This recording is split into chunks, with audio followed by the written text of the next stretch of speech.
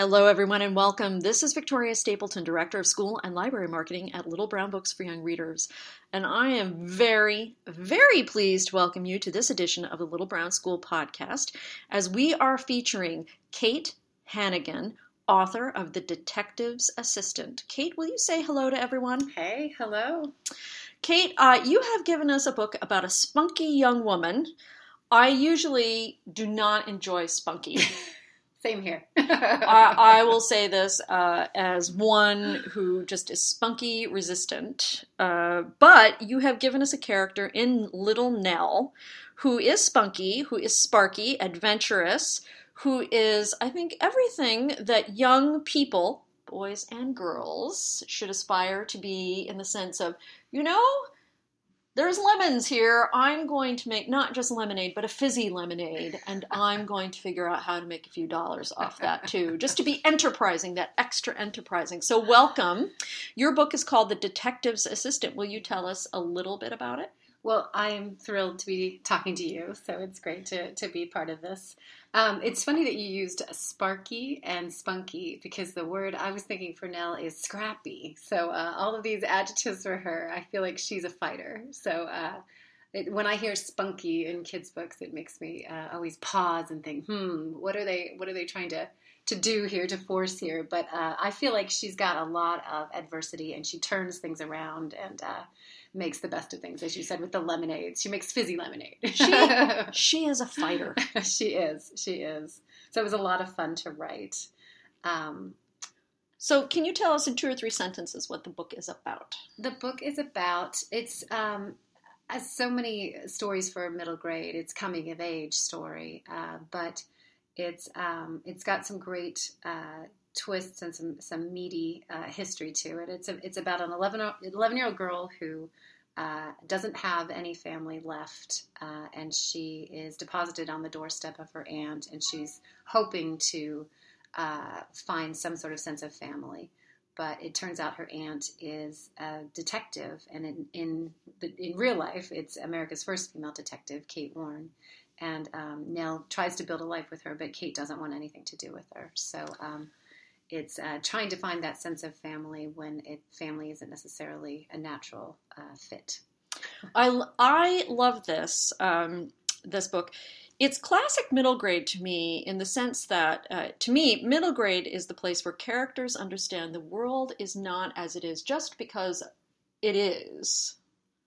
Because I said so. It's the world is as it is because adults have decided that this is the way the world is. And one of the things I enjoy about Nell is she is seeing adult choices in action. Mm-hmm. From the very beginning, encountering her aunt, who is definitely a woman of will. Yeah. And then dealing with the consequences that other people's choices. Yeah. So your first book is a book called Cupcake Cousins, right, about a wedding. Yeah. Something I don't super understand. But so The Detective's Assistant seems to be a little bit of a departure. Have you always been a secret history geek, or is this something new for you? I'm a complete history geek, and that's been from the very early days when I grew up in Oklahoma, and nobody had cable TV when I was growing up, so it was a really big deal when suddenly people were starting to get their houses plugged in, and this HBO, this animal called HBO came on, and there was something called Time Was with Dick Cavett, and he would go through the decades. And I, as a little 10, 11, 12-year-old kid, would sit and watch every single one of those things. I just loved them. And I would go back and watch them again and again. And I would eavesdrop on when the relatives all got together and told the various stories from way back when. I always ate that stuff up. When I first started choosing my own books, when I would have free time and not homework-related books, I wound up choosing biographies and histories and things like that. So definitely, I'm definitely drawn to history. I just feel like, especially obscure people from history that don't even make it as footnotes. I mean, I came across Kate Warren's name while researching something else from 1856. And there was just a sentence or two about her. And I just thought, wait a minute, why do we not know who this woman is? If she was instrumental in saving Abraham Lincoln's life, we should know about her. So those are the type of things that I'm drawn to, sort of the history that is kind of left by the wayside, or even not even a footnote, really. Kate, if you feel comfortable, I'm intrigued by this idea of you listening to the stories, the family stories that your adults told. I, too, grew up as one of the younger generation, hiding under the windows of the porch on summer evenings, listening to the aunts and uncles tell stories, and wishing that I was one of the bigger cousins. I knew I was a big cousin when I was allowed to stay up on the main porch and play canasta. However, is there a particular story from those listening ins that you recall with special pleasure? It's my father's family lore that fascinates me. My mom I'm Irish Catholic, and I come from a bunch of Irish Catholics, and it's all big people, I'd hate to stereotype, lots of drinking and this and that. Can I even say that? Sure. So, lots of just family getting together and talking and laughing. And my mom comes from this huge family, lots and lots of cousins. But it's my father's side and his stories that really fascinate me, because he is first generation American, and his parents came when Ireland was just in the throes of its revolution and separation from England. And so the Irish independence movement is always fascinating for anybody with Irish history, I think. But my grandparents came over as a result of the IRA, and my grandfather was actually more of like an English sympathizer. So it wasn't the cut and dried, I think most Irish Catholics in America want to believe that their parents were there, or grandparents were there in the post office in 1916 at the Easter Rising. But for my family, my father's father was a policeman, and more of what's seen as sort of an English sympathizer. And his younger brothers were, according to the family lore, IRA gun runners. And so eventually it came to a head where the younger brothers said they could no longer guarantee his safety. And so he got on a ship and came to America, and that's how he came. And my grandmother came, and her story is really interesting too. I wound up getting Irish citizenship recently in researching for another book that's somewhere in my head and not yet on paper. But she came also in 1923 to work in the U.S. as a domestic, which a lot of Irish immigrants did. But her arrival date is the date of my daughter's birth. And I just feel like there's some nice symmetry there. So That's there's just lovely. Things that I love as for family lore, and somehow I'm going to turn that into a book. So you seem to have, from a young age, have an interest in connecting your personal existence with tales of the past, making that connection, and now you're working on making those connections real to young readers, Absolutely. Which I think is really amazing. Absolutely. I sympathize with that story. We are finding many things in common. I will say to the listeners that many of my ancestors were invited to leave Connecticut after the Revolutionary War. Oh my gosh, all right.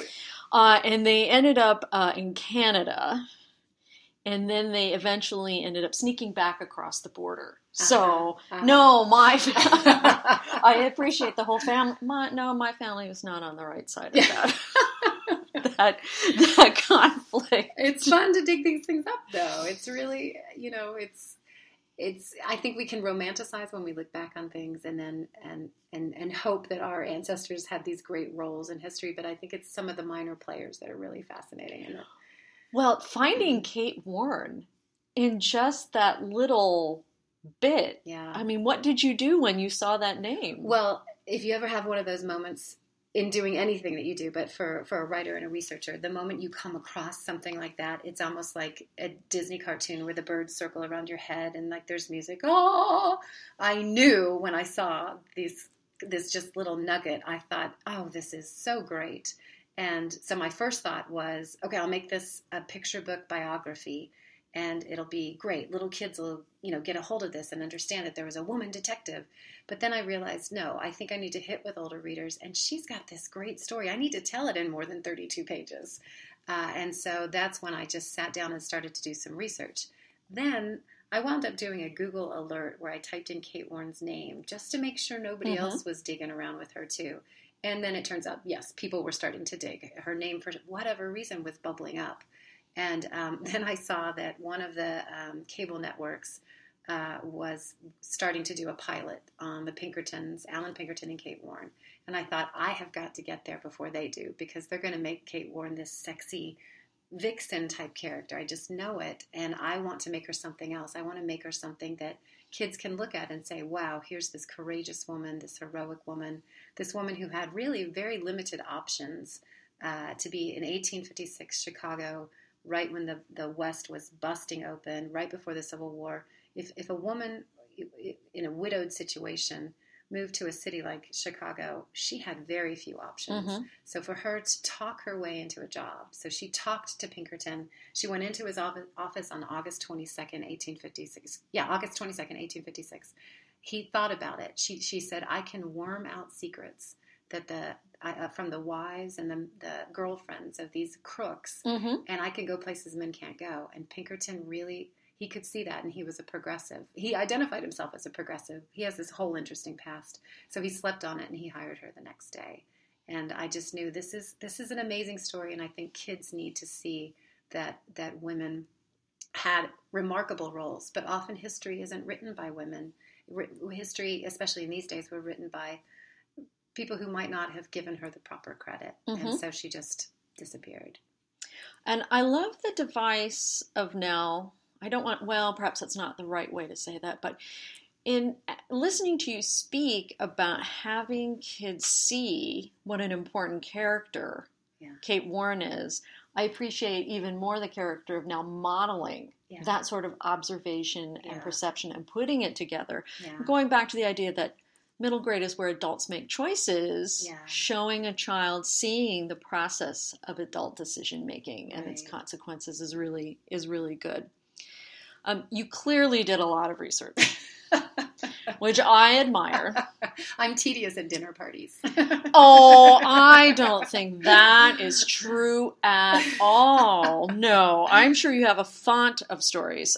What is the oddest thing you discovered while doing research that you did not include in the book? Okay, so there's some wacky stuff in this story, and I just couldn't let go some of the crazy things. And so I've had 2 major reviews right now, and both of them use the word madcap. And I just love that. I really embrace that word because I wanted to write something that was exciting and moved along at a good clip, because mm-hmm. I think we can sometimes lose kids because we're competing with so many other media to keep their attention. But I just feel like the type of stories I want to read are stories that move along and they're mm-hmm. exciting. So I did include some of the more oddball things. I just couldn't separate them. But one thing that was really interesting, among the many historical things I was able to dig up, one thing is that Chicago had a real issue in the 1850s with drainage, which sounds really boring. But somebody got the idea that because cholera and various diseases were just hitting the city hard, something had to be done because the city was built at water level, at mm-hmm. lake level. So somebody got the idea to jack up all the buildings, entire blocks. They put hundreds and hundreds of jacks and jacked up the city and then filled it in and had runoff. Finally had runoff. It's a crazy notion. There's a great picture that I might put on my website that shows all of these jacks underneath an entire block on Lake Street, where they had to raise the city, basically. Listeners, I wish that you could be with us right now, because in fact, we are sitting in a hotel room high above Chicago, and I am facing outside the city, and I see Soldier Field, and I see the aquarium, and I see the Natural History Museum. But off immediately to the left of that are older neighborhoods, which I, having walked those streets, can imagine being jacked up, and my jaw is agape it's at great, those being because they're so solid. Those are they're not wood buildings. They're not little trailer things. Those are very solid. Yeah. Multi-story brick buildings. Yeah, and some of them went up as far as six feet. They raised them 6 feet. I mean, they really did. So there's some amazing stuff. Yeah, Chicago's done crazy things. We reversed the flow of the river. There's a whole lot of interesting things about Chicago.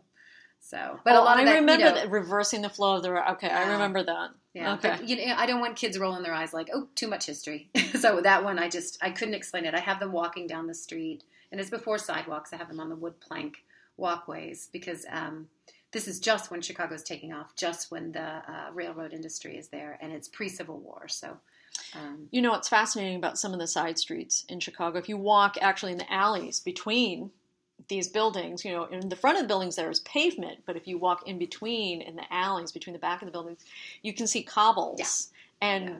And I'm here to tell you, listeners, that sometimes the cobbles are stone, and sometimes the cobbles are wood. Oh. That they are wooden. They're the ends of, like, they've cut poles and they've pounded them in there. And it's really fascinating. I love all the historical stuff. I mean, I really love, there's a lot of stories that came out of the Columbia Exposition in 1893. And then, all the Civil War stuff. But it was tricky doing the research pre-Civil War. It's very limited what we can find. But how did you fashion Nell as a character? She just spoke to me. I remember I've read so much about other people's writings and other people's creative processes, and it makes me kind of chuckle to hear myself say that she just spoke to me. But I just had her in my head. I'm from Oklahoma, so that voice. If you have an Oklahoma accent in your head and you read this book, you're going to be right there with me. But so I don't know how Nell speaks to other people when they read it, but. I feel like she's very pragmatic, and she just has a clear sense of what the score is, and she knows what she needs. But she still has a loving heart. She still has the people in her life who she misses terribly, but she knows she's got to move on, and she's got to find her way. So, she was clear to me. I think of her as sensitive, but not sentimental. Right. And very sensible. Sensible is a word. Yes, that's a word I would use. The thing I wanted to do with her, she's still a girl. She's very much a girl. And I think in the books that I remember growing up, if you wanted to be, tough and scrappy and go after things, many of the girls were tomboys. They wore boys' clothing, and they acted like boys in that loose sense. And so what I wanted to create was a girl who's very much a girl, and she's been living on the farm with her brother's hand-me-downs, and she's had to really scrape by with things, and the first chance she gets to change out of that into a real dress, hey, she wants to wear a dress because she's a girl, and it's okay, but she's still got all the tough characteristics of a survivor. And so I just didn't want to fall into that. So, she's very much a girl. I enjoy this character. Not the whole wearing dresses part, but I enjoy, wearing what you want to wear. I can get with that. She wears what she wants to wear. I felt very strongly that in order to be tough and strong and have certain characteristics of that sometimes we just attribute to boys, I didn't want her to want to be a boy. And I think I wanted her to still very much be feminine, but still be have these survivor instincts that work for her. Now, I think Nell finds a hero in Kate. Yeah. And they learn to rub along well together. Yeah. As I would say. Yeah.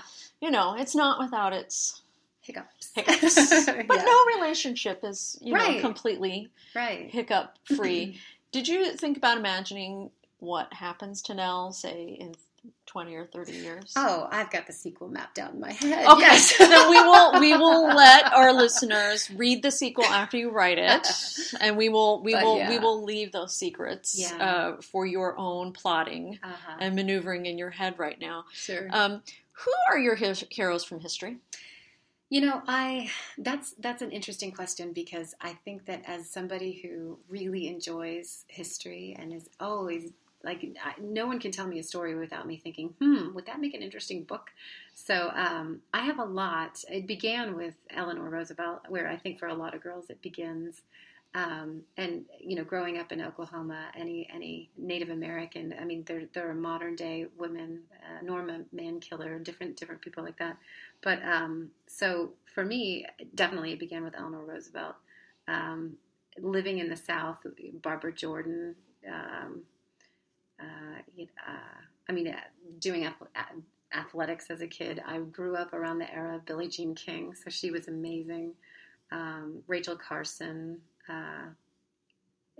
any number. It's not that I don't respect men, so no men are on my list. I mean, Ben Franklin. I was born in Philadelphia, so he's always somebody. But I feel like right now I can't get enough of Kate Warren. If I find any other research or anything else that's out there about her, I dig it up. And I pick it up and I can't stop reading about this era in history. So, I mean, all the players at this time are really fascinating. I think Alan Pinkerton's a really conflicted person. Abraham Lincoln, here he was trying to ride his train to his inauguration to begin this whole period in American history. There was so much at stake and so much uncertainty. These players are fascinating, all fascinating. But right now I would have to say it's Kate Warren that is my number one on my mind a lot. There's no shame in that. I mean, you've picked a uniquely. I mean, I think each, as someone, I really enjoy history myself, and I read a lot of nonfiction and a lot of history. We can talk offline about my Nixon obsession. Great. He's evil. I have come to appreciate, I've gravitated towards certain periods of history more than others, but reading this book reminded me, this is a rich and interesting, it's not all guns, it's not all Pony Express. I mean, this is a little bit before the Pony Express, but you get the idea. It's not all about the West, and it's not all about opening up the West. There is such a transformation in Chicago at this period of time of urbanization that I think, we take for granted thinking about New York, Philadelphia, and the East Coast, but you can see in Chicago. Oh, yeah. Just sort of this watershed time of transformation from being, very much on the edge to being more settled and refined and civilized. Again, looking at these three buildings, the Shed, the Soldier Field, and the Natural History Museum, which are modeled on Greek and Roman forms, which is interesting to me. Chicago is such an interesting city to look at. I mentioned the cobblestones, but it's so much architecture and adventurous thinking. It's a great city. I was not born here. I'm a transplant, but this is my city, and I just love it. I just, we gave the world a skyscraper. I mean, it was the birthplace is here. There's just amazing the way that, again, the Columbia Exposition, the way that the entire White City was built to bring the world here and show the world. Look at what's happening here. So. Chicago's got amazing things, and there's still more to come. I think we're going to get the Obama Library. That's my belief. It's just an amazing, amazing city. Well, thank you so much, Kate, for being with us and sharing some time with us on this beautiful day, just on the edge of Lake Michigan, looking at the beautiful skyscrapers and some smaller buildings.